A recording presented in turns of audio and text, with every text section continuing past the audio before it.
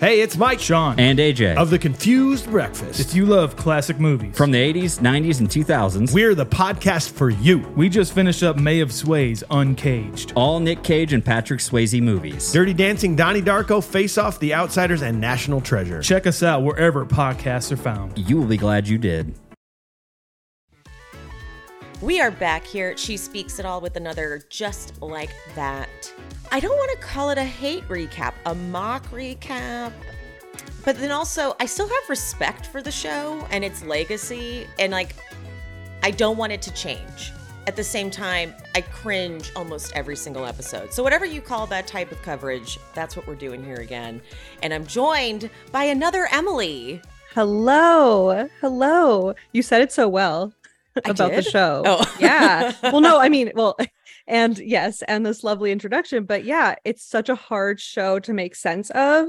So I felt like I needed someone like you to talk it out with. So I'm so excited to sit down and figure this out together. I think that you have to do it with someone else. I think we all need to be supported through it so that we can bounce it off someone else and hear their thoughts so that we know we're not alone. Totally. And you know what's funny? When I was thinking about recording today, I was thinking about how the last time we podcasted together, we were covering Lindsay Lohan's Beach Club. And by the way, guys, her podcast is It's Become a Whole Thing, and you should definitely check it out, but definitely check out the episode we did on Lohan Beach Club. Yeah, we recap a lot of old reality shows, a lot of early 2000s, and some just random like Lindsay Lohan's Beach Club. But I was thinking this show and Just Like That and Lindsay Lohan's Beach Club, they're not so different in that you spend half the time just being like, I don't know what's going on. And I think I like it, but sometimes I don't. That's the feeling. I've never watched a show and felt these feels. Yeah, exactly. And there's moments where you're like, okay, yeah, we're back. We're back. We got this. And then others where you're like, did a chimpanzee write this? And you're like, sharp detour. I also didn't fully remember, as we were talking right before we started recording, I didn't fully remember season 1 in its entirety because a lot of it I watched because I wasn't covering it, and I hate to say it, but a lot of it I watched on my phone doing other things. So I feel like I missed huge chunks. So I decided, because this is what I do for you guys, I decided to go back and rewatch season 1 and pay attention. And I was like, I don't remember half of this. It was either I blocked it intentionally or I just wasn't paying a lot of attention. Because some of it was so new. And I have to say, maybe because I've now been watching too much and Just Like That, it started to be it's not that bad.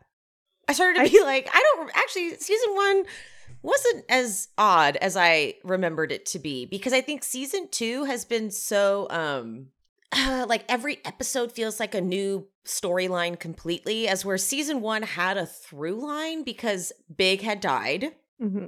And I cried my face off, at his memorial service. I absolutely was touched by it. And I'm watching it going, this actually, the only parts that are really bad are Che Diaz's parts. And it's not, I feel bad for Sarah Ramirez. When you have on a TV show a character that's a stand-up comedian, you would typically bring on an actual stand-up comedian. And they would kind of do their own material because it's really hard, if you're not a stand-up comedian, to become a stand-up comedian. And Sarah Ramirez is not necessarily known for their comedy, and she's going to deliver our material. And that's not going to be funny unless it is an actual stand-up comedian writing it, working with Sarah. Stand-up comedy is so specific. So when you think about Seinfeld, he got a show, or Everybody Loves Raymond. These people are stand-up comedians, and then they repurpose their material. So if they have a stand-up moment, they can be funny in the show. Instead, they go, we'll just cast a very not funny, because they're not known for their acting. I mean, their comedy. In fact, they're they've never been funny, right? But you could even be a very funny person and a very funny actor and still not be good at stand-up comedy, because that's a whole different ballgame. It's a whole different ballgame. You could be known for being witty and having little quips, but doing a set is something that very few people can do. And even when it is your own material, it's really hard to like tighten it up and get your type 5 and all that stuff. So I feel bad for tight 5. Lots of tight 5s, tight 10s. So many tight 5s and tight 10s. And they're like god awful. Like the writing is not written by the person that's intended to say it. So it sounds really forced. It feels like they're wearing the material, and like I can see things of like Sarah coming through, like mannerisms of Sarah coming through that they're trying to infuse into the character. But imagine trying to be funny with material that's not yours and then also play it as a character that you are not. Like, so it was a mess. Like all the podcast little moments where they had that were just not funny, and in fact maybe like hate them. But then as soon as they'd get off of that, I'm like, okay, we're not doing too bad. We're not too bad. I do like the direction they took Charlotte's character. I think she was always a little ridic. And I think it works that she's now got like a still active sex life, because Harry was like the guy that awakened her sexuality. So it's like, okay. And then she's got these kids that are going through what they're going through, and I like the way she's handling it. So I can accept all of those things. I can accept the way they moved through Big's death with Natasha, like how they pulled Natasha into it. Do you remember that? Yeah. And I thought that was actually not horribly done, because the way they did it was actually pretty solid. Like she wouldn't have known why in the will Big left her all this money. And so then it wasn't like so out of left field. So I'm like, I really think I misjudged this. I think that this first season wasn't as bad. Then it goes off the rails in episode 3 when Miranda gets like hypnotized by Che's stand-up set. She's like, oh my God. Because also it's really not common that stand-up comedians are like motivational speakers. So then I was like, wait, what is this show? Like, and what is a comedy concert? What is a comedy concert? What are we doing? And so then it continues to go just to a weird place. Another thing they really don't focus on enough, in my opinion, or just seemed really out of left field, was Charlotte bringing up Miranda's drinking. When we, the audience, had kind of barely seen her drink except for like the bourbon neat at the funeral right before she was about to speak. And I was like, well, that kind of seems like they didn't lean into it enough for me to be like, Charlotte has a point. Yeah. Or maybe just bad writing. Well, it's just exactly. It's just a lot of surface level plot lines that kind of trail off, or we just get dropped right into the middle of them, and then we're expected to catch up. And I catch myself wondering, like, was I just not paying attention? And so hearing you talk about it, I'm like, okay, so it actually is just some bad writing. Yeah. And then when Miranda does quit, it's like it's been a non-issue. She is fine. She's like, we get one meeting from her this season, and I'm like, wow, I don't really think she was an alcoholic like this guy's. Like, if she's going to be an alcoholic, they're going to have interventions, meetings, like, okay, then that give it. Exactly. You're not just like, okay, like, it's all good now. Who was consulted for this? I guess clearly yeah. No one who's had any experience. Like, maybe they've just seen it like a meeting on a sitcom, and we're like, okay, like they'll go to a meeting and then it'll be all good, and then she'll be on the beach. Like, what is happening here? Yeah. Like she quits drinking. She leaves Steve. She's like, she would have needed meetings constantly if she was actually like a true alcoholic. 'Cause like she changed her whole damn life. Well, exactly. Dealing with addiction issues and a divorce at the same time. that is a believable thing that could happen to someone at any point in their life. But then, okay, so then they're going to be like really going through it. And if they're in some kind of delusional relationship, because you're not supposed to start a relationship in early recovery. So bring that up, like it's not rocket science. And it's just not an issue. She's just pouring her sparkling waters while everyone else drinks. And like she had it so easy. She's in no way an accurate example of someone who is really struggling like with their alcoholism. or with the divorce. Or with the divorce. Or, yeah, no, definitely not the divorce. She was not in any way struggling there. Okay, here's actually something I did like. So here's a positive. I thought it was funny because it was so kind of terrible how freaked out Charlotte was that she had no black friends. And so was trying to like get her neighbor who's black to be like, will you come to this dinner because I've invited, and she doesn't say this, but like, she's like, I invited Lisa and her husband and they're black. Will they feel weird being the only black people? So then she tries to get black people and she doesn't know if that's PC. But then they turn it on its head because when Charlotte and Harry go to dinner at Lisa and Herbert's house, they're the only white people. Dun, dun, dun. I kind of love just how like unhinged this was. Just it's like I'm so confused as to what I'm watching because it's like they're trying to show that they get it, they get the issue, but like it's all good. Something. They're like, we're going to address social issues this season, like, and we're going to tackle it head on. And they're like, watch this. We're gonna have a non-binary kid. We're gonna have a non-binary main character. Like we're progressive. Yeah, and it's made me think of I was thinking like, what is the complete opposite of this?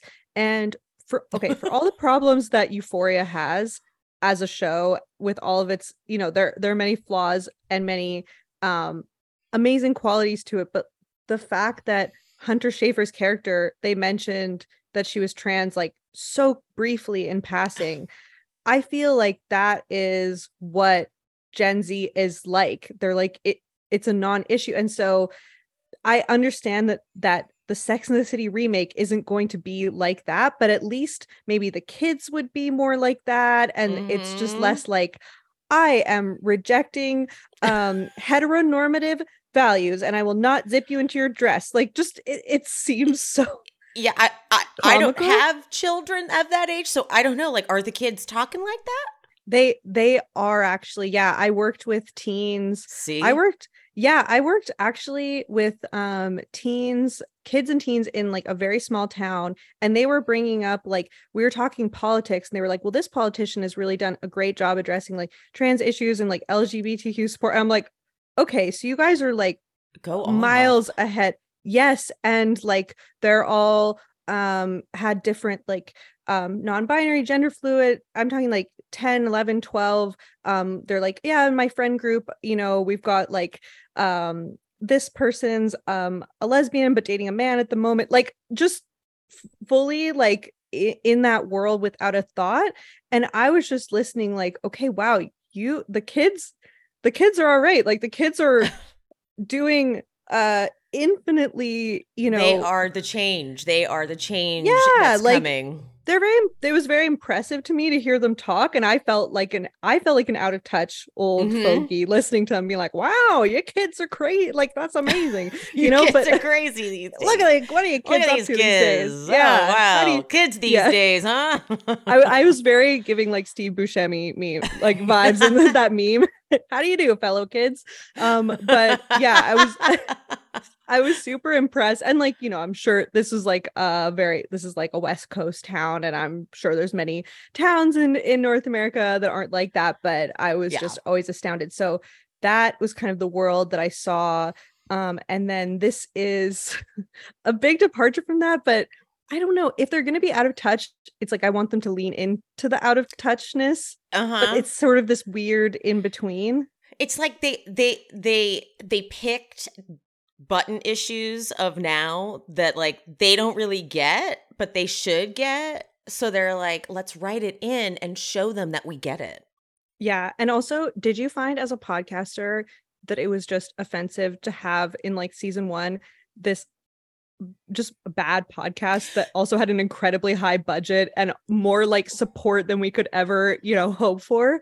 With it, like, I'm thinking, guys, like this, I'm doing a podcast. Like, it cost me my microphone. I used to do it on my laptop, but they've got a studio with multiple offices, and it's like a sound guy. Like, they had like a Harry and Meghan, like Meghan Markle level podcast production quality. It looked like a $10 million deal, and it was still bad. And I forgot that they made it like it was even. I forgot last season they started this narrative that they were barely making it, guys. You need to start, like, Carrie, get on your social media and you need to start posting about this, okay? Ugh. Like, I forgot that the podcast company was barely surviving. And I'm like, well, you could cut a lot of overhead. Yeah, you actually need a staff of 1 to produce a podcast. Like, you guys are So- way overdoing it here. Yeah, like, and to rent out a place in New York. But again, like, all of that type of stuff in the first Sex and the City, the fact that Carrie lived in this fabulous apartment and barely worked, that was integral to the show. And so that's what I mean by leaning into the out of touchness. Okay, if you're going to have this podcast with what seems like a multi-million-dollar budget, okay, lean into that and like barely address the finances. Don't be like, and we're struggling and we're super progressive and, you know, they like to present as many obstacles as possible because Yes. it's easy. I said this last week. It's easy writing. It's like cheap writing. It's like, okay, we'll make something happen. We'll create an obstacle for it. And then we'll get through the obstacle by the end of the episode. Yeah, exactly. It's like, exactly. I know, let me guess, they're going to figure this out by the end of the, like, you know what I mean? It's just like, they bring stuff up that like suddenly is happening. Like, okay, last week I discussed this. There's a scene, and I actually messed up. The scene where Herbert is trying to wave a cab down and none of the cabs are stopping for him because he's black.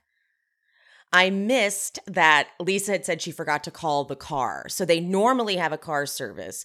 But Lauren and I, because I had Lauren on last week, we were making fun of just how out of touch the writing was. Like, if you're going to make them struggle with just being black in America, I would like to see it more often than just you doing this one-off little moment in this one-off episode and then just like dropping it completely. Okay, It feels like an after-school special when you do it like that. Well, and it's like a 2005 problem because let's say you're late to an event and okay, my hat doesn't fit Your into Uber. a cab. Get an Uber X or you can get one in New York in 2 minutes. That Exactly. anyone would do that. No one is hailing a cab Repeatedly, knowing they're going to not stop. And if you're going to make us suffer through a COVID storyline, then everyone needs to have every amenity that we also have in the 2020, 21, 22, which is Uber. Yes, Uber, literally. So it just feels like they're like, they're like, here's a good opportunity.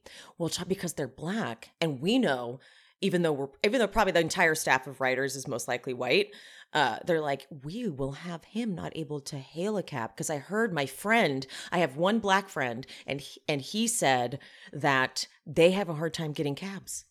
And they're like, oh, let's write that in. It's like, I believe because the struggle of black people in America is such a huge thing to take on. Like, don't just make it about cabs.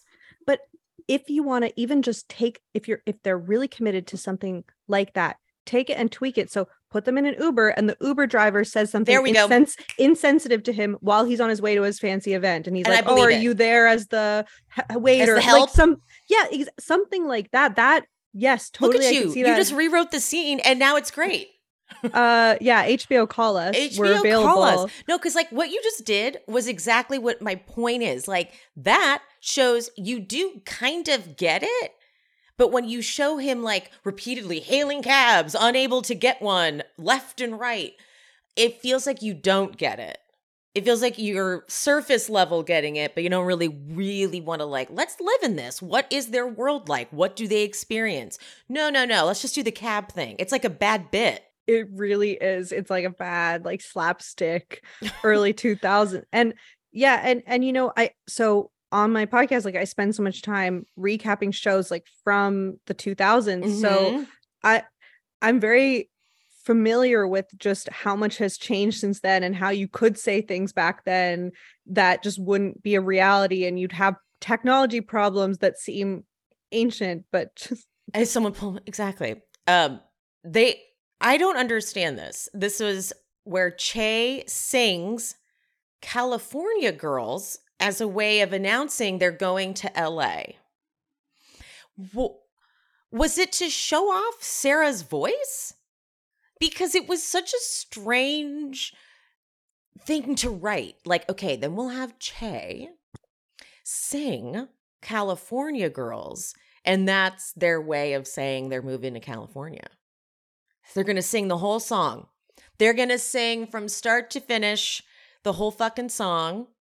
And Miranda's going to be like, what's happening? Do you know what's happening? Oh, because they make Miranda such an idiot, this new version of Miranda. She's just totally out of it, has no idea. But then they give Che this horrible line, Hollywood called, bitches. I'm making a pilot. This has to be one of the most infuriating scenes to me of season 1. It is an abomination to writing, to storytelling. I hate it. I hate it so much. Yeah, and it's just like, again, what decade are we in? Because I'm truly offended when fictional shows have a COVID storyline. I understand that you're supposed to deal with real life and difficult things, but I'm like, I don't need that in any capacity. I'm the same way. Like, I don't need a COVID documentary. I don't need it in my shows or whatever. You can do death, you can do illness, all these things. That's fine. But then, you're right. COVID is just like, take it off the plate. So is it then also, but is it also 2011 when Teenage Dream just came out? What is happening here? Like, what are the references? So, because how many stand-up comedians do you know that sing seriously? Most, if they do have a singing element to their material, like Sarah Silverman, they will bust into song and it will be a funny comedic song. This was sung in all earnest, and Sarah Ramirez, I think they thought she had a really good voice, so they're like, this will be a great opportunity for us to show off her voice. This is the conundrum that this show puts us into, which is that you have these two realities where, on one hand, we live in a world where the LGBTQIA plus community is seriously under attack, and trans and non-binary folks are dealing with some of the hardest obstacles we face, like in recent memory, and it's horrifying. And so that is true. And what is also true is that we have Che Diaz, who is an unfunny comedian who is lighting up a weed pipe in an elevator, and I'm like, we're not, and then we're upset with that, and then it almost, like it's like the opposite of what they're trying to do. Yeah, and it almost comes off as like homophobic or something, or like transphobic, bigotry. Yeah, bigotry, where it's like, no, I don't really get into this a lot. I don't advertise it because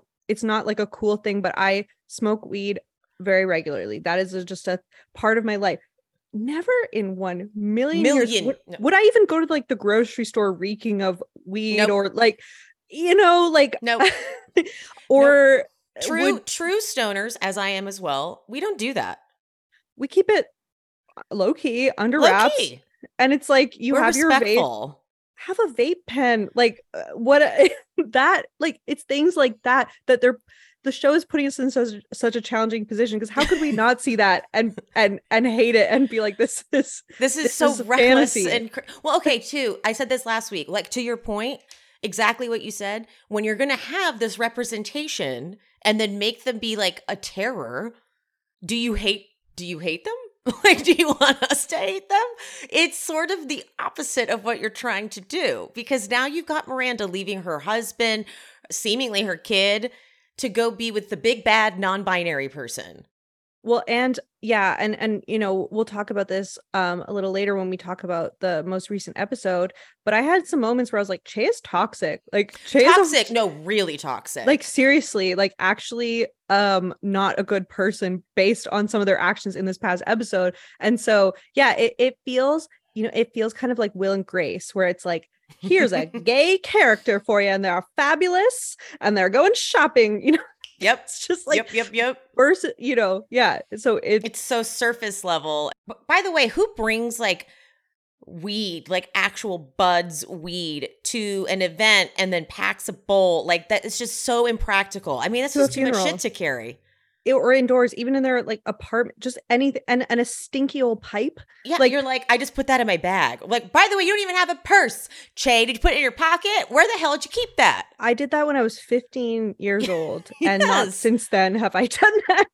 Like, they're such a seasoned stoner, seemingly. At least that's how they're presenting Che. And no, Che's like, getting a kid high with her or them. Okay, by the way, last week, I think I messed up a few times and didn't get the pronoun right. And I'm going to make it my fucking goal to not do it once. But if I do it again, I'm very sorry. I respect pronouns. It's just I'm working on it. It's not a good thing, but it's just we're doing our best out here. And I just want people, if anyone out there was offended that happened last week, I'm so sorry. Here's the lesson though. All we can do is course correct and acknowledge it.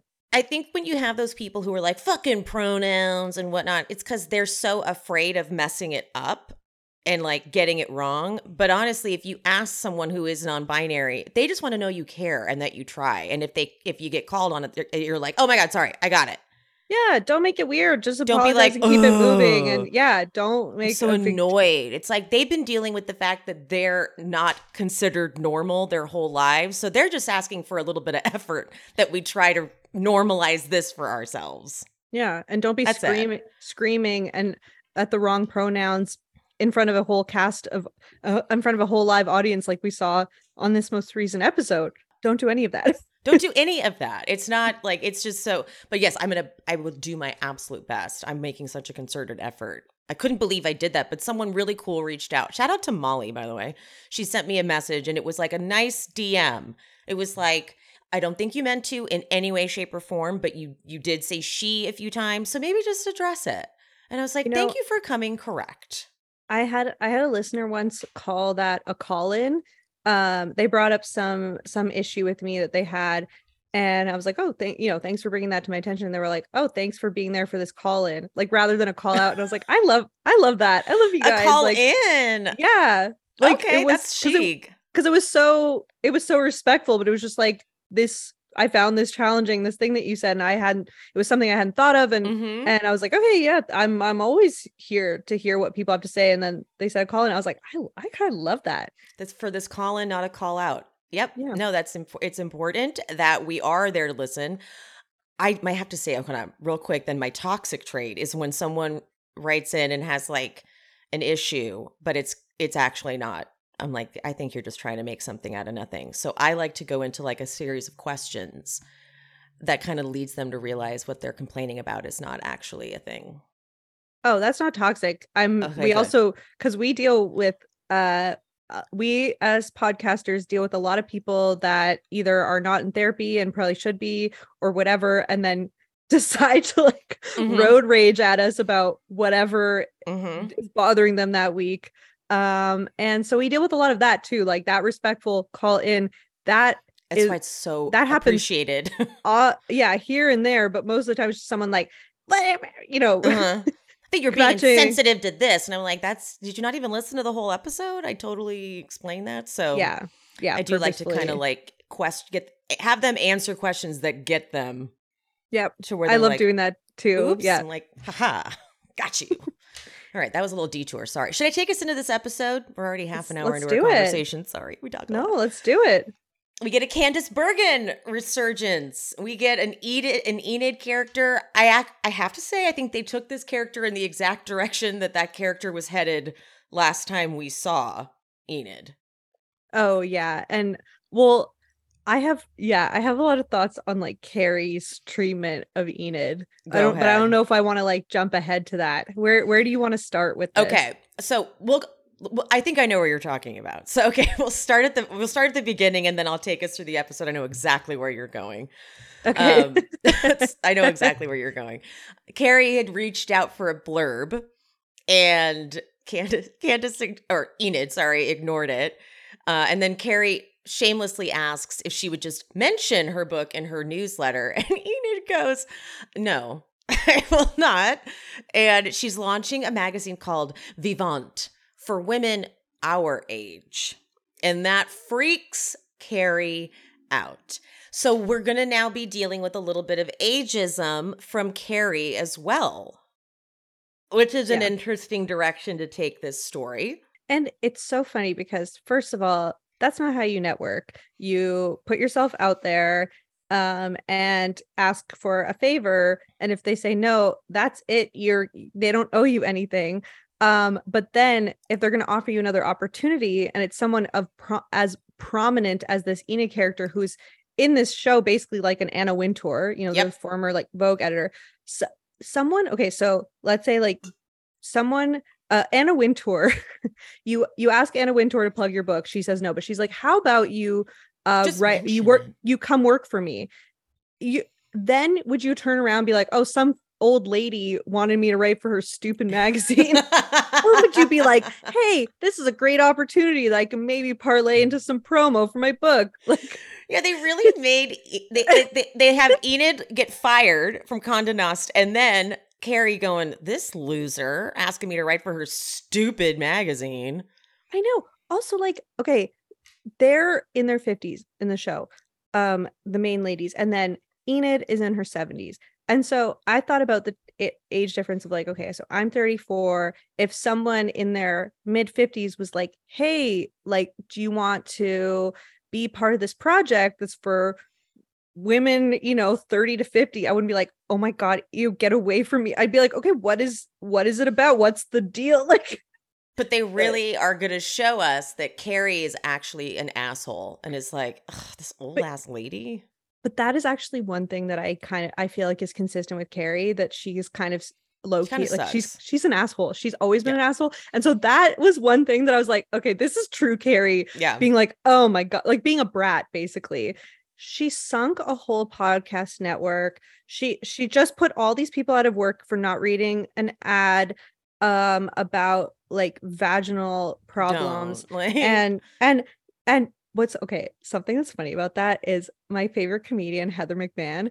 She has this ongoing bit where she's like, give me the Gardasil ad, give me the Valtrex ad. She's like, those are the well-paying ads, and all you have to do is one, and then you're good for like a year. See? It's like, and like, but I mean, that it's one thing to embrace it, but it's another thing to be like, this is my job, and it's not like, you're not having to read like a Trump ad. You're having to read a sex product related ad for your sex podcast. Since when is she a prude? She's always been a jerk, but this prudish Carrie is totally new to us. It's like this is like why last season was so confusing with like her and Big, and when she was learning about sex and had him jerk off in front of her, and I was like, oh, why are you making me watch this? This is like traumatizing. It is. It is. And she's like, I'm just so out of touch with sex, and apparently this is a thing now. I'm like, what do you mean? Who what? Like jerking off for someone is a new concept? Like, get out of here. We've literally watched like a guy she's hooking up with like ask her to pee on him. Like, we've seen she's so been much exposed. Yeah. And even if you hadn't lived those experiences, if you had a sex podcast, you would have at least done your research and not been squeamish at concepts like very simple, basic kind of like 101 type of things. Yeah, no, this is the Carrie. And it's funny now that I think about it, Carrie has always been like adverse to change of any kind. Like, they were always having to like force Carrie to do new shit. Remember when she didn't have an email and she finally got an email, and that's what she used to communicate with Aiden. And so I think they're like, they imagine like, what would Carrie, if we stayed with her, be like? And they're like, she sucks. Carrie would suck. But yes, and that is a great point. But the part that I thought was funny, one of the many things I thought was funny about this, is that she has two dream jobs that she chose, of a hit podcast and a book she wrote herself, and a crazy big book deal, and she refuses to do both. And I'm like, you chose this, Carrie.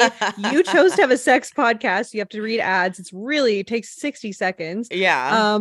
And I'm like, give me that.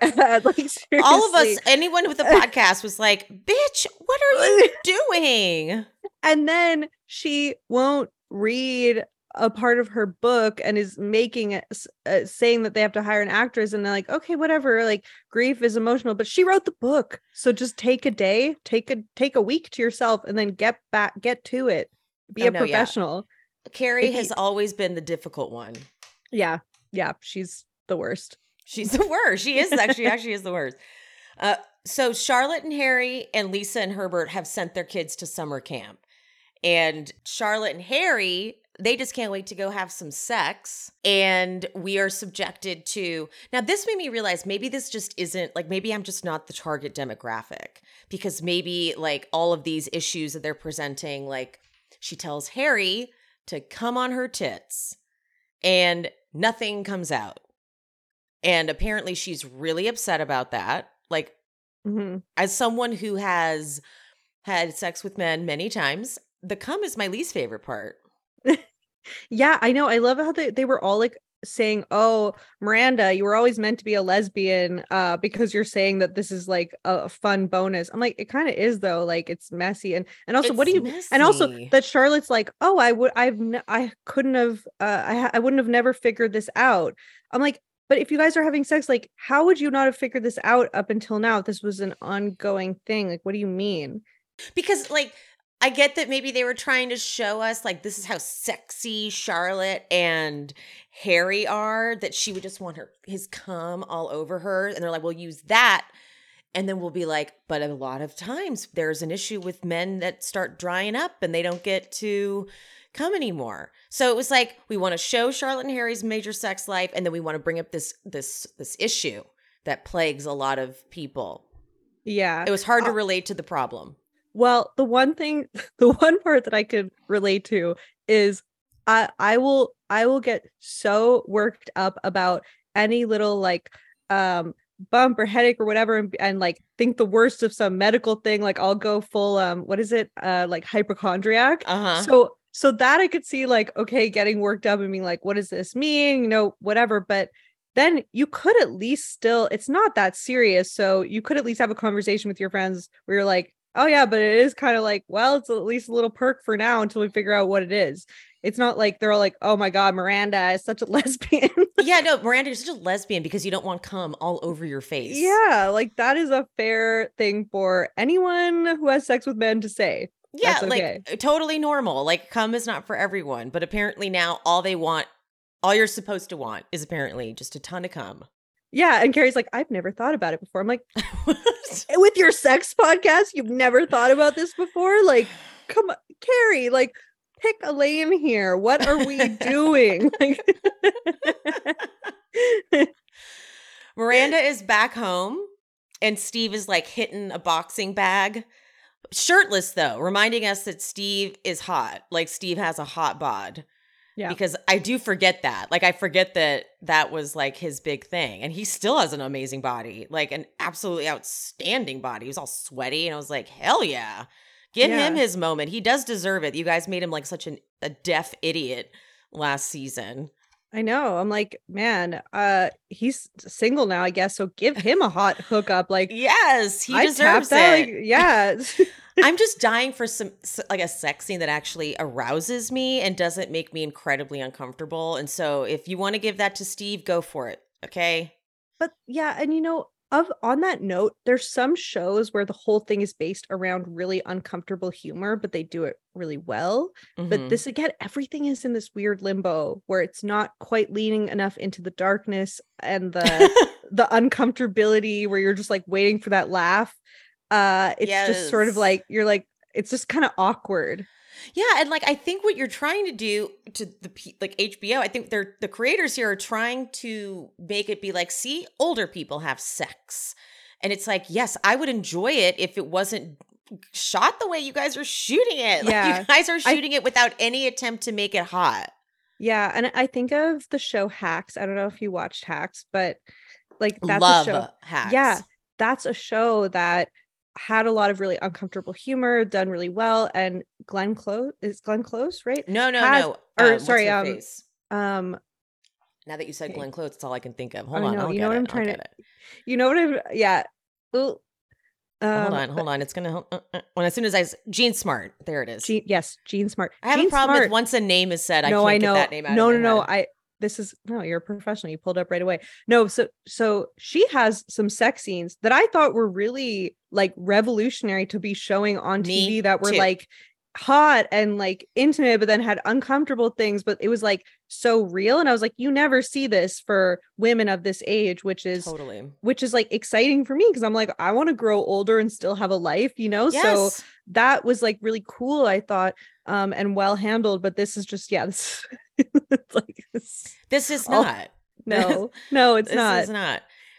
Carrie keeps getting texts this episode from some older guy, and it turns out, and it again, we're really this is them thinking they're leaning into something funny, because Carrie's like, did I end up on an AARP list? Like, she's doing these sorts of bits about just how she's not that old yet. And it's like, okay, God, you guys are now insulting the older generation, but you know what? I'll go with it for the sake of, where are we taking this storyline? Because I know it's only going to be relevant for this episode, because that's what you guys like to do. So let's see where you take it. And wasn't Big older than her? Yep. By a decent amount. And then then she would joke about that too. Yeah. But it was a joke, but it was a fun, sexy joke. It was like, oh my, hey kid, whatever. Like, I didn't like that, but that's a different thing. But they made it like a fun little thing. But this is like, ew, get away from me. I have to date men exactly my age. Like, all right, Carrie, okay. Only my age. I've never even thought that anyone could be older than me and want to date me. Disgusting. Ew. Get out of here. Gross.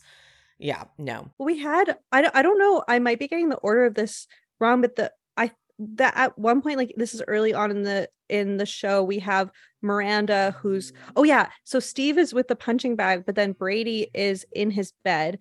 And this is something that's carrying over from the previous episode. But I just wanted to say, this is one of the most wildly unrealistic things that's happened on the show, where you can have a midlife crisis and you can do crazy stuff after divorce and like want to hook up with new people and live this bohemian life like that. I could see. Yeah. But having your son, who's like 19, 20 on the show, be like, I had a breakup in Europe, and then she's freaking out and flying home to be with him. That I was like, this is where I'm like, did AI write this? Because if anyone were to call like their parents, and their parents were somewhat sane, it would be like, okay, well, you can come home or you can keep traveling, like, you know, whatever. And you can have empathy. But she was like, oh, Brady's suicidal. And it's like, he was just crying because he broke up. Like, I called my parents my first time like backpacking on day 2, and I was like, I need to go home. They were like, it's okay, like, stick it out, you know. And I also, when I was younger, I had a breakup like mid-trip, and I was like, you know, sad on the beach for a week. Like, that it happens, but it's not a crisis. So why would she need to fly home? Because what 19 or 20-year-old would go through a breakup but then want to spend all day with their parents? Obviously, they're going to be depressed in bed and maybe wanting to be alone or with their friends. You know what I mean? Yeah. No, it's all very unrealistic, especially since she was so comfortable leaving anyway and like sort of detaching because it was time for Brady to, you know, be a grown-up essentially. It was just an opportunity for them to create conflict. They needed material to write more episodes. Yeah, and then they go to family therapy. That was when you're recently separated because your son had a breakup, and you're not going to talk about the separation. We're not here to talk about that. No. We're just here to talk about you. What? Like, why are you going to a family session then? It should just be Brady in there by himself. If you're just there to talk about his breakup, why are you two there? Yeah. And like both of you are there, like. And also he's technically a grown up. He's kind of a grown up, you know, 19, 20, you are technically kind of a grown up. You can suggest therapy, but to force someone to go to therapy, like, to be at a 5150 level, like, all right, then show us why that's necessary, that you're forcing this kid to go to therapy. And they're like, Miranda and Steve are, and they're like, oh, no, we don't need to talk about the separation. No, we're just here for him. It's like, it's so bizarre. Then, okay, Charlotte and Harry, they were given they have to do Kegels. Harry has to now do Kegels. When Charlotte is like coaching him on how to do it, she then grabs Harry's hand and puts it on her puss and is like, see that? And he's like, you're like a steel trap down there. Thank you for like just finding a moment to like give Charlotte, because Charlotte's character would do Kegels and have an amazing pussy. So they're like, here's a line. They're like a steel trap down there. What the fuck are you saying? But it's so true that like Charlotte is the closest to like the Charlotte that we knew. Like this would she would be doing Kegels and she would be getting them regularly. yeah every day. Every day, all day long. What did she say? I do 10 sets of 3 reps 4 times a day. I'm like, oh my God. I'm not lying. I did start doing my Kegels when I was watching this episode. Like I was like, okay, this just freaked me out. Like, got it. Yeah. I'm on it, guys. I'm on the diligent Kegel about train. their Kegels. Like, and who has the time, I thought. But you know what? You can do it. As Samantha Jones said in the very first one, she said, I'm doing mine right now. Oh, you know, you can do them anytime, anywhere. You just gotta focus on it. So thanks, guys. Thank you so much. Yeah, listeners, you could be doing your Kegels for the rest of this episode. Like let's all make it a mission. You know what? I'm doing them. Emily's doing them. We're both. Let's all do Kegels until we finish this podcast. That's the lesson. We actually learned something from just like that. Kegels are not important. They're actually quite important. Yeah. Yeah. So Che has now purchased a place in New York, right? That's what's happened? Or leasing? Because then she says subleasing. Okay, so she's leasing a place in New York, or they're leasing a place in New York. But then she said, I'm going to sublease it for more. Okay, so she's leased. I keep doing it. They're leasing a place. Okay. I'm so glad you found this confusing too, because I was like, wait, what? To make this more realistic, like I want to see Che viewing apartments or calling someone to set this up. Like, I don't know, because this would be a bigger effort. Yeah, and a big decision. To you bring up a good point. They could like the amount of writing opportunities they had for materials of Che looking for places. Yeah. That's a lot of material. They could have had Miranda going with Che. Like, that would have made more sense than suddenly, she's going over to Che's house or apartment. She's like, hey. And I'm like, wait, hold on. Did they move back? It's these moments that give us whiplash. And you don't need to show us every minute of every day on their show, but of their lives. But yeah, show us at least a phone call, at least a visit, at least a thought process of why you now have these 2 fabulous, beautiful homes in 2 of the most expensive cities in North America. Like, walk us through that, because even as a celebrity, there would still be a reason for why and a whole process. Like, did Che do it just to be closer to Miranda? Like, I just felt like we were missing a chunk of from there to there, A to B. Yeah, I would do it where the real estate agent is a man, and then Che's flirting, then Miranda's like, I didn't know you were into men, and then Che could be like, well, I do have an ex-husband, and that, like something connecting things. There's just so many ways to tie it in and make it more realistic. Yeah, because you just sprung an ex-husband on us. Che's ex-husband. Okay, that but then now the home, and now, okay, so all these major life events have just in big chunks just fallen into place. And so now we're in the home, and it's like, okay, we're dealing with that whiplash, and now, and now, and like you said at the top, it feels like you've missed something. Like sometimes when you're watching, you're like, did I miss an episode? Because I'm not kidding. When I got to this scene, I stopped, went back to the episode list, and was like, no, I didn't miss anything. I don't think so. Guys, and if they're looking for material, because I can tell they're scrambling to find it, just look at what you've already written. So now we've got Che in LA, Miranda in New York. Let's say they wanted to stick with that. Well, let's see how are they going to handle it? Let's write a scene where Miranda and Che talk, and Che says, look, I'm going to get a place in New York so I can be close to you. And then we're like, oh, okay, cool. Instead, it's just now... And my ex-husband lives there. And my ex-husband's going to help me move in and all this stuff. And then we can, like, you're skipping over quite a lot of content that could take this season to a more realistic place. Yeah. and like my whole thing with the real estate agent, like not that it has to be exactly that, but I'm just thinking off the top of just something that would you can work that in, and it can be interesting because they love to throw random side characters at us without really, and that's very Sex in the City. Yeah, that's very exactly. on brand. Like, you have the one-off character that's like a little spitfire or whatever, and then you never see him again, but you don't need to see him again. Or if you do see him again, it's like episodes later, and you're like, oh yeah, I forgot about that person. But a real estate agent would be a great guest star appearance.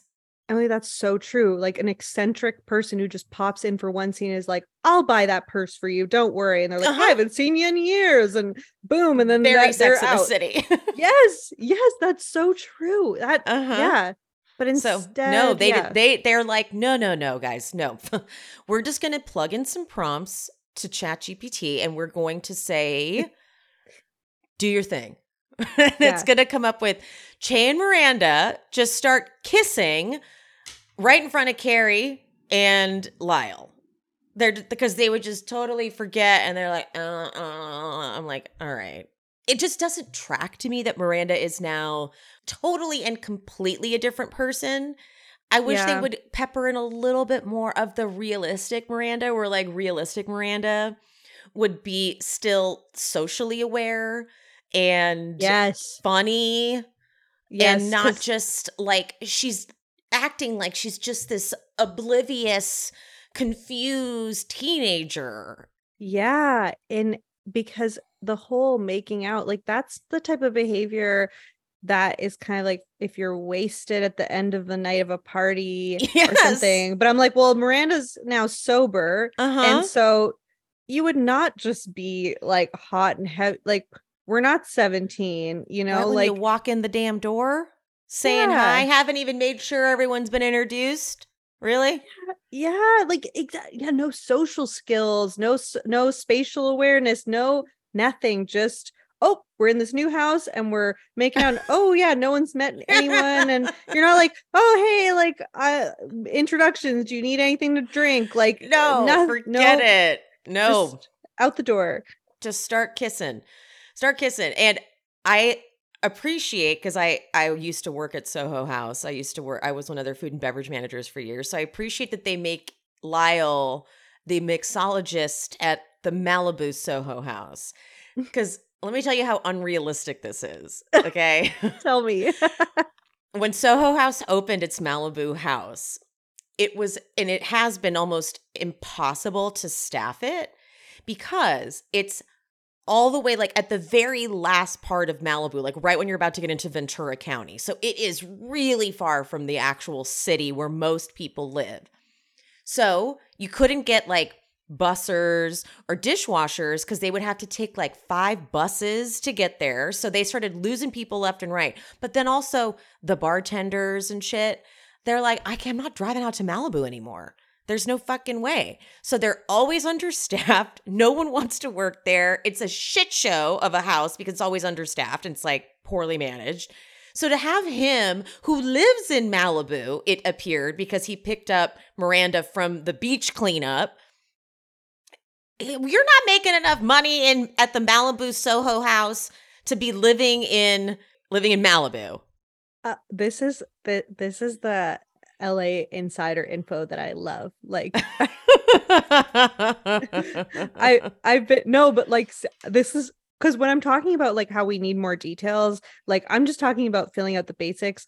I know not everyone watches TV like me where I want to know like everything. I want people's like finances. I want all the like that's a me thing. But I'm like, this is I love this. This is why I've only been to LA for 3 days, a 3-day visit, but because I latch on to these little things about like housewives and all those reality shows. I'm like, oh, we're here. Like I was like situated, and I and drove by the Soho House in Malibu. And I was like, okay, like I just knew very, very chic. But the inner workings of it, like, doesn't it make sense? Like if you live in Malibu, you don't want to work there. You just want to go there. Yeah. Oh, well, I mean, yeah, doing that drive. Yeah. It's a huge schlep. Like you're not just I was in fun vacation mode. So I was like, okay, whatever. I'm just looking at the ocean. But if to be, if you had to get there on time.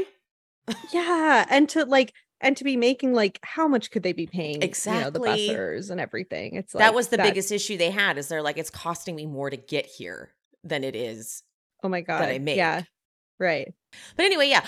Oliver Hudson's character is a mixologist. By the way, no one even uses that term anymore. It's become like a dirty term, because when mixology first became a thing, it became like a trendy thing that also got like a bad name. So almost nobody calls themselves a mixologist. It gives me like Tom Sandoval vibes. It's very with, like, Tom Sandoval flipping vibes. his like flipping his shakers and like, being like, I imported this lychee, whatever, rare this berry syrup thing, like really pretentious, douchey guys. Mm-hmm. But then Che and Miranda, they just go to the bedroom. They're like, you guys enjoy yourselves. And then they just head over to the bedroom and leave Carrie and Lyle to chat. And it turns out Lyle was a Beverly Hills hairstylist. I'm like, what happened? And then Carrie and Lyle sit on the couch and then break it. So now we got some slapstick comedy to top it off. We don't know how Che got this place, where this furniture came from, but it's breaking. Well, they said something about like Che hadn't secured the couch or something. I'm like, what does that even mean? Who's disassembling a couch for a move? That's yeah. What are you talking? You don't take that off. You don't do that. Yeah. Or was it new furniture? No, but even then, why would it break if it's new? Why would it break if it's new? Why did you not put it together properly when you had guests coming over, Che? Yeah, like what was your plan? You have guests coming over. You're like, yeah, go ahead, sit on that couch. Go right ahead. Shit. I forgot to secure it. As two people who just recently moved, we're especially triggered by this. We're like, what do you mean the couch wasn't set up? Sense.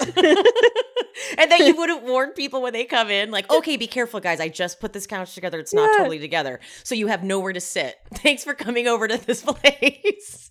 Thanks for heading over. Doesn't make any fucking sense at all. No, and you're just like, and you're abandoning your guests on your like half put together house. Yes, they'll be fine. They'll be okay. Yeah. It's stupid. It is. No, it is. And like the original Sex and the City had a lot of little slapstick, funny, silly, kind of physical comedy moments. Absolutely. I think they were trying to recreate that, but it's like, okay, but make it. It was rooted in reality, though. Yeah. Or like be like lean on the couch, sit down on the couch, and there was some art leaning on it that broke or something like that. You know what I mean? Like, just it doesn't even have to be that different for it to be believable by some stretch. Yes. But then because the couch broke, then they all four of them have to sit like on the bed, laughing about how Lyle and Che had a girlfriend when they were together. Oh, that's right, we had a girlfriend. And Lyle has this speech that makes Miranda, like, I love when you can really tell where this is headed, because Lyle's like, actually, it was all Che's idea. You know, they wanted to push the boundaries in their relationship. And you see Miranda's face like, oh no, am I not enough? Does she want to push boundaries with me? It's so on the nose. It's basically Lyle says that Che was gonna break up with him if he didn't become polyamorous, that was the first moment where I was like, Che, you're a monster. Yeah, I've met people like this before, and they are the worst. They shame you for not being like into it, and you're like, I don't know. I think you're the person that's being a little pushier than. Yeah. Like, sorry, I thought you were open-minded. And then Lyle goes, well, also, Janny was my first pegging. Carrie goes, well, look at the time. And I actually felt for Carrie there, too. I would have been the same way. Like, okay, like, we're not trying to, like, outsex the other person. I don't know. Actually, for that part, like, I would be a lot... Okay, if I was at, like, a party or whatever, and people were talking about pegging, that would not make me uncomfortable. But if people were heavily making out right next to me, I would be uncomfortable. You know, like, there's not that much just in conversation that you could have that that especially, well, Carrie, again, the prude sex podcaster. Oh, she's like, okay. Oh my God. She's like, oh yeah. I mean, the whole situation, I guess, yeah, because they're all in bed. That would be weird. Like, that would be a weird energy. But yeah, the whole thing is horribly uncomfortable. And then I want to point out, speaking of how toxic Che is getting wasted, visibly hammered And Yeah. you got sober Miranda over there. And I think that's a little again, here's another option that they could take in a realistic direction and have Miranda actually say something like, it is getting a little difficult for me to be around so much drinking. That would be cool to throw in there. Yeah, or just address it in some way. Either I'm uncomfortable or I'm cool with it. But it has to be, no one is casually newly sober. It's a huge part of your life that your partner or even a casual person that you're dating, which is why you're not supposed to be casually dating in this stage, you need to have a conversation, either like, this is why it's okay, or this is why I'm uncomfortable with it. I'm thinking of like Lindsay and Carl, from Summer House. Like, there we go. Like, even if for them, like, I mean, I know this is different, it's a reality show, but for them it was this whole tension of like, are you actually okay with it, and then kind of pretending it was fine when it wasn't. That could also be interesting storyline, an interesting storyline, being like, no, it's fine, but then you sense that it's not actually fine. Like, I really want more of, if Miranda does have a drinking problem, I really would like to hear Give us more a drinking about problem. it. Give us, like, it's not like, have her relapse and then realize, oh my God, maybe she really is an alcoholic. But instead they're like, it was some light alcoholism. She got over it real quick. She went to one meeting, was like, I feel better now. Good. This is like, good. Yeah, that's it. It's like the wrong message. It's like the common cold, like that. It's like a little chicken soup, and you're all better. And like, it's so not a easy. Factor in any relationship ever again. Easiest thing ever. Easiest thing. She's like, I don't know what these people are complaining about. This whole AA thing's a cinch. It's so fun. Yeah, what's everyone on about? Yeah, chill out. Yeah. Okay, so while all of this is going on at Che's dark, scary, horrible new apartment, Lisa and Herbert have this dinner, and he didn't send out the invitations, so they have this big table, and they're gonna have this 4-course meal. And Herbert's horrible mom, who they just make absolutely terrible, like they really lean into like the bad mother-in-law, like character, and she's sitting all the way at the end of the table while the 4 of them are sitting at the other end. She's like, it's the only place the AC wasn't blowing on me.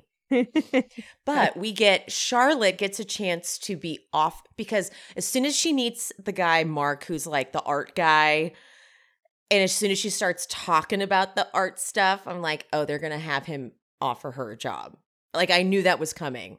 That's what's the problem is, there's no element of surprise for me on this show. Like, as soon as they introduce someone, I'm like, I see where this is going, and let me guess, and I was right. So this is why I feel like the show gaslights us, because it's so unbelievable so much of the time that when you have something like this that is predictable, but it's at least realistic and true to the character, I think I'm enjoying it, but just because I'm not like, what confused the fuck is happening? So I'm like, okay, yeah, this feels familiar. Like, I'm like comforted by it, even though, it's like very predictable. Very, Charlotte, because he starts getting texts from his daughter, and Charlotte coaches him on how to handle it. And I'm like, there it is. Now he's going to be like, you come work for me. I need you around to keep texting my daughter. Lyle passes out on Che's bed. So Miranda goes, you better make up for it. So they're sleeping in the bed. Che starts kissing on Miranda, and Lyle is passed out next to them. This to me is like assault. Like, Miranda doesn't seem comfortable in the least. And Che's like, just deal with it. Yeah, I actually wrote this down. Che said, maybe this is jumping ahead. They start like kissing, and then Lyle scooches in, and mid kind of like they're all basically starting a threesome, and then Che says, are you cool with it? Miranda's trying to figure out what's going on and talking through it, and then Che goes, it's getting less hot the more you talk.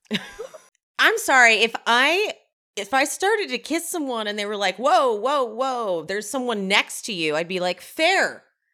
Like, is this a world where like the Me Too movement has not happened, but COVID has? Like, what is going? Like, so we're going to force Miranda. Like, again, this is sort of bad representation for a non-binary person. Because it's like, this non-binary person is going to force you to have a threesome, even if you don't want to. And it's like, yeah, it's kind of, it's also, it's reinforcing that stereotype of like, bisexual people are like super promiscuous and crazy and don't care about any don't care about anyone's boundaries. None. Fuck your boundaries. Yeah, and the whole thing, like, just it was like weird lack of consent, weird pressuring, and then the way that Che rolled it out, you know what? It reminded me of those like 90s drug ads where it was like, "Are you cool with it? Do you want to be cool? Because you're not cool if you're not doing drugs. Have a hit." Like, and it was like so not realistic, but it was kind of like that. Was literal peer pressure. Like, oh, come on, you prude. I know. Like, let's go down on each other right next to my passed out ex-husband. It was so uncomfortable and just, borderline. Like, are we having this is a situation. I was like, alert, guys. This is assault. This is unfair for poor Miranda. But then Miranda's like, I'm totally fine with it, guys. You keep enjoying. I'm going to go on the couch. But here's another thing I'd like to point out. Why are they putting their head on the part of the couch that's down? You would put your head on the higher part. Also, just put a book underneath the leg and call it a day, and that's evens out the couch. Like, and if you can sleep on the couch, then why isn't Lyle sleeping on the couch? Why isn't Lyle sleeping on the couch? Why didn't Che wake up Lyle and go, get your ass on the couch? I want to have sex with Miranda. It's getting less hot the more you talk. Imagine a man saying that. Like, when you're asking if someone's okay with something, like, are you okay with this? Oh God, you're keeping talking. all I'm hearing is talking and less banging. Like, get out of here. I was just asking to be polite. Okay. You don't have a choice. You have to be okay with it. It's so bad. It's so bad. It's horrible. I know. And like, we've been talking, like, it's like we've been talking ad nauseum about the out of touchness of it, but this is where the out of touchness gets dangerous, because you're actually dangerously representing a very underrepresented group of people on TV. Exactly.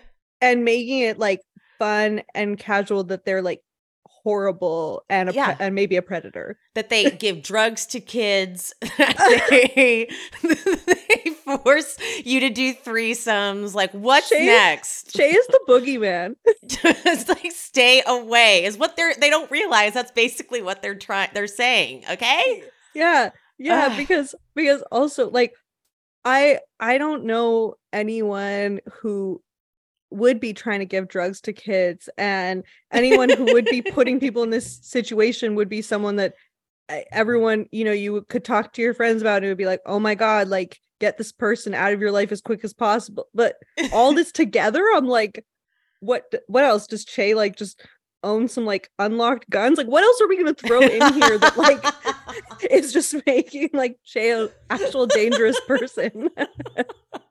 That's next episode. That's coming up next. Oh my God. Okay, so after we've been traumatized by that, Carrie goes to the Vivant event, and on her way in, Seema gives her one bit of advice. Just don't take any photos with someone in a walker.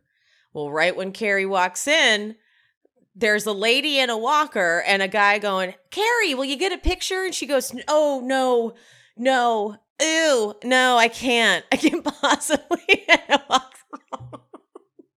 I get that it's intentionally supposed to be bad, because the way it like wraps up at the very end is like Carrie going, I'm dealing with my own ageism. It's like, fuck you guys. Like, I could be photographed with someone in a walker. No one's like, look at that old hag. She must also need a walker. It's like ableist like ageism.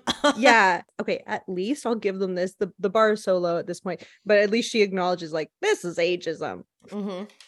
Yeah. No, but we get Gloria Steinem too, which I thought was so ironic considering what this episode was at this point. I'm like, wow, you better come correct just like that, because I'm telling you, Gloria Steinem would not have it. I love that we can get Gloria Steinem, but can barely get Kim Cattrall. That's different. Nope, not Kim Cattrall. Absolutely not. Bitsy Von Muffling is there. Enid's like, oh, she's only here because she's got deep pockets. But turns out Bitsy has been the one, she's the one who passed on Carrie's number to the older guy, Marlon, that keeps texting her.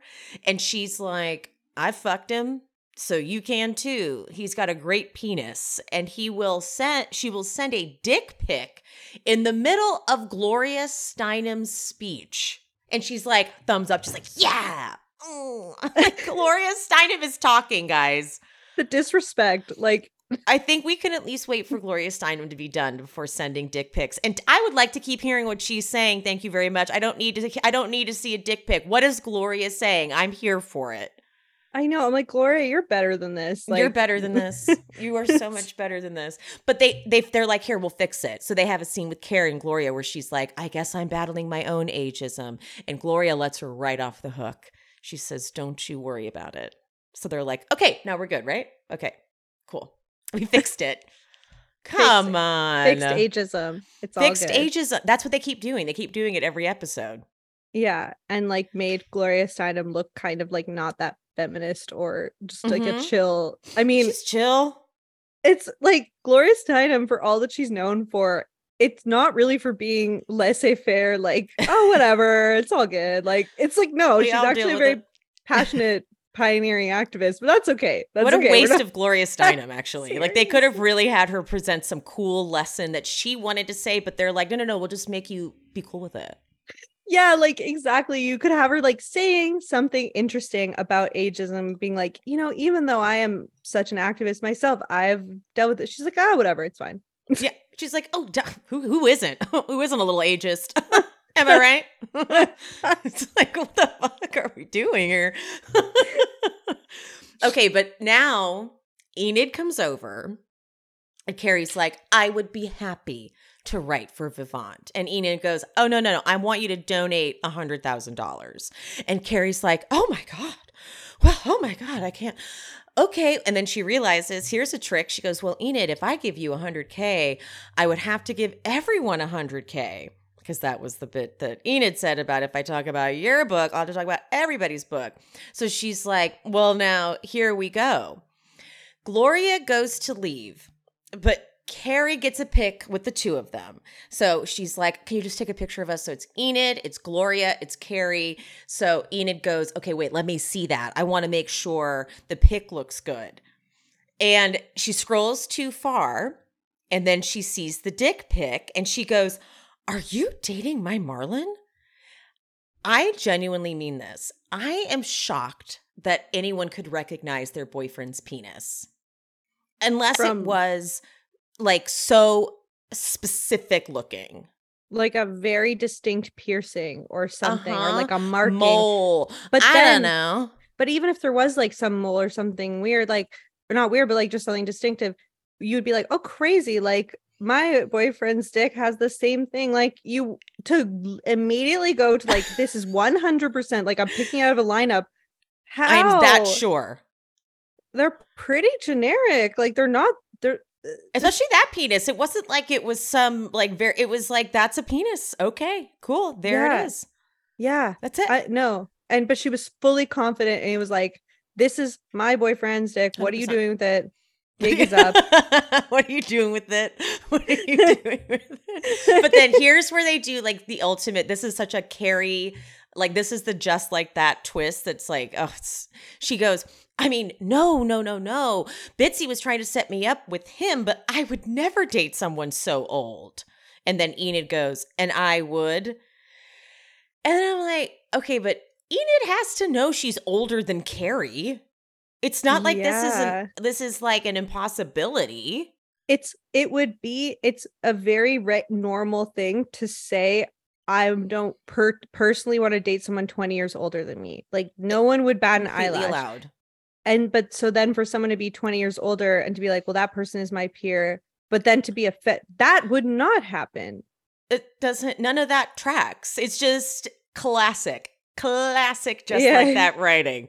Because then Carrie's like, oh, well, oh my God. I forgot my checkbook. So Enid goes, PayPal works. And then she goes, okay. And then final voiceover is, and just like that, Enid and I became pen pals. PayPals.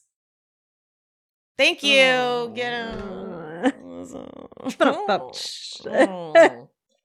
I know. and Horrible. I'm like, you just donated $100K because you had a little snafu where you said someone who's older is older. And all you had to do was say, look, I'm in my 50s. I don't really want to be dating anyone in their 70s yet. That's just where I'm at. That's all you have to say in response. And if I'm 20 years older than a person and they say that to me, I'd be like, fair. Yeah. I think it's more, you're more of an outlier if you are like, it's okay to date someone 20 years with a 20-year age gap, but you are more of an outlier. That is a more unusual situation. But again, this is where like the AI kicks in, where it's like AI is like, and we malfunctioned at the end there. We just got confused, but put it in. It's fine. They don't bother problems to with check age. it. Very offended. Women offended. Man, like knows everyone knows their boyfriend's penis. Yeah. And also like no one's mad. Then why would she not be mad? Enid would not be mad at her boyfriend being like, why is there dick pics of him being sent around? Like, you're mad at Carrie for then saying that someone's old. Like, what? The issue is him seemingly still on the market. The issue is like, this fucker is still willing to, like, he's been texting you. That's the issue. But in this reality, everyone's like in a swinging open relationship super casually, and like partner swaps and like has threes, including Enid. Like she's like, oh yeah, this is fine. Like we're like polyamorous, and like, so this is okay. But don't call me old. Like, how dare you? How dare you say that you wouldn't date someone so old?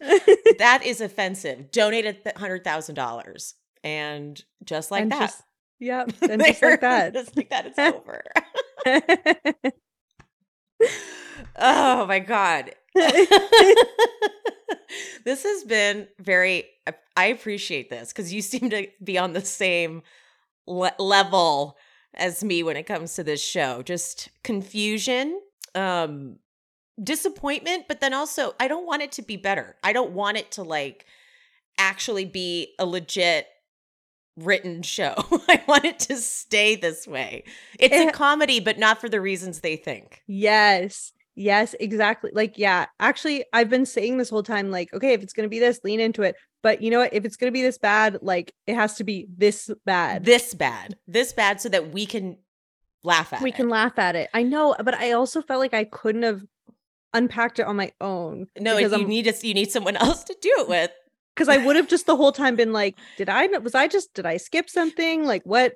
Because it does leave you feeling confused. Like last week I said I didn't know how to feel about Seema because they don't really develop these new characters fully. Like I don't really get enough where I understand what they're about, what they're not about. Like with don't Naya, understand their marriages and like, okay, I can't tell, is Naya really separated from her husband or are they not separated? Is she on the market? She is. Like they just kind of keep not fully giving us things. Yep.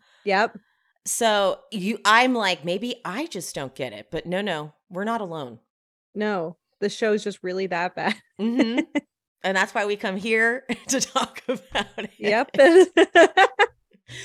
I think I would love to have you back to do another one of these because you're really fun to talk about this show. Oh my God, I would love to. Seriously. Okay. Well then, like we will be when we end this. We'll be coordinating some schedules. Okay, have your people call my people. Okay, like wait, tell the people where they can find you, and then you and I are gonna hop off, and we're gonna fucking coordinate sometime. Absolutely. Oh my God. Yes. Okay. So my podcast is called It's Become a Whole Thing, and we recap reality, some documentary, like the Anna Nicole Smith documentary, and just things that are kind of like in the pop culture zeitgeist.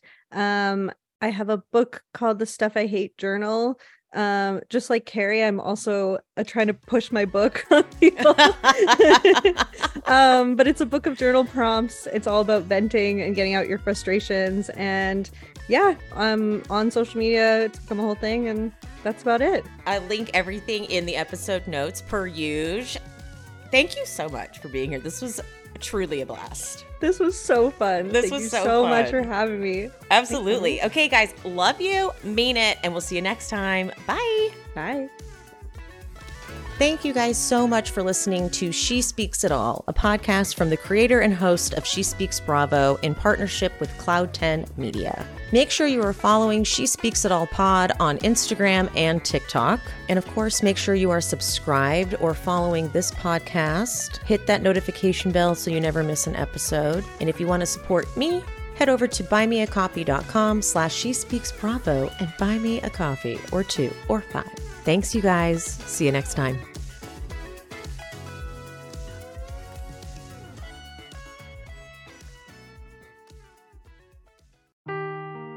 Seeking the truth never gets old. Introducing June's Journey, the free-to-play mobile game that will immerse you in a thrilling murder mystery.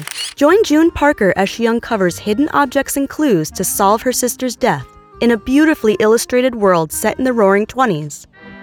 With new chapters added every week, the excitement never ends. Download June's Journey now on your Android or iOS device, or play on PC through Facebook Games.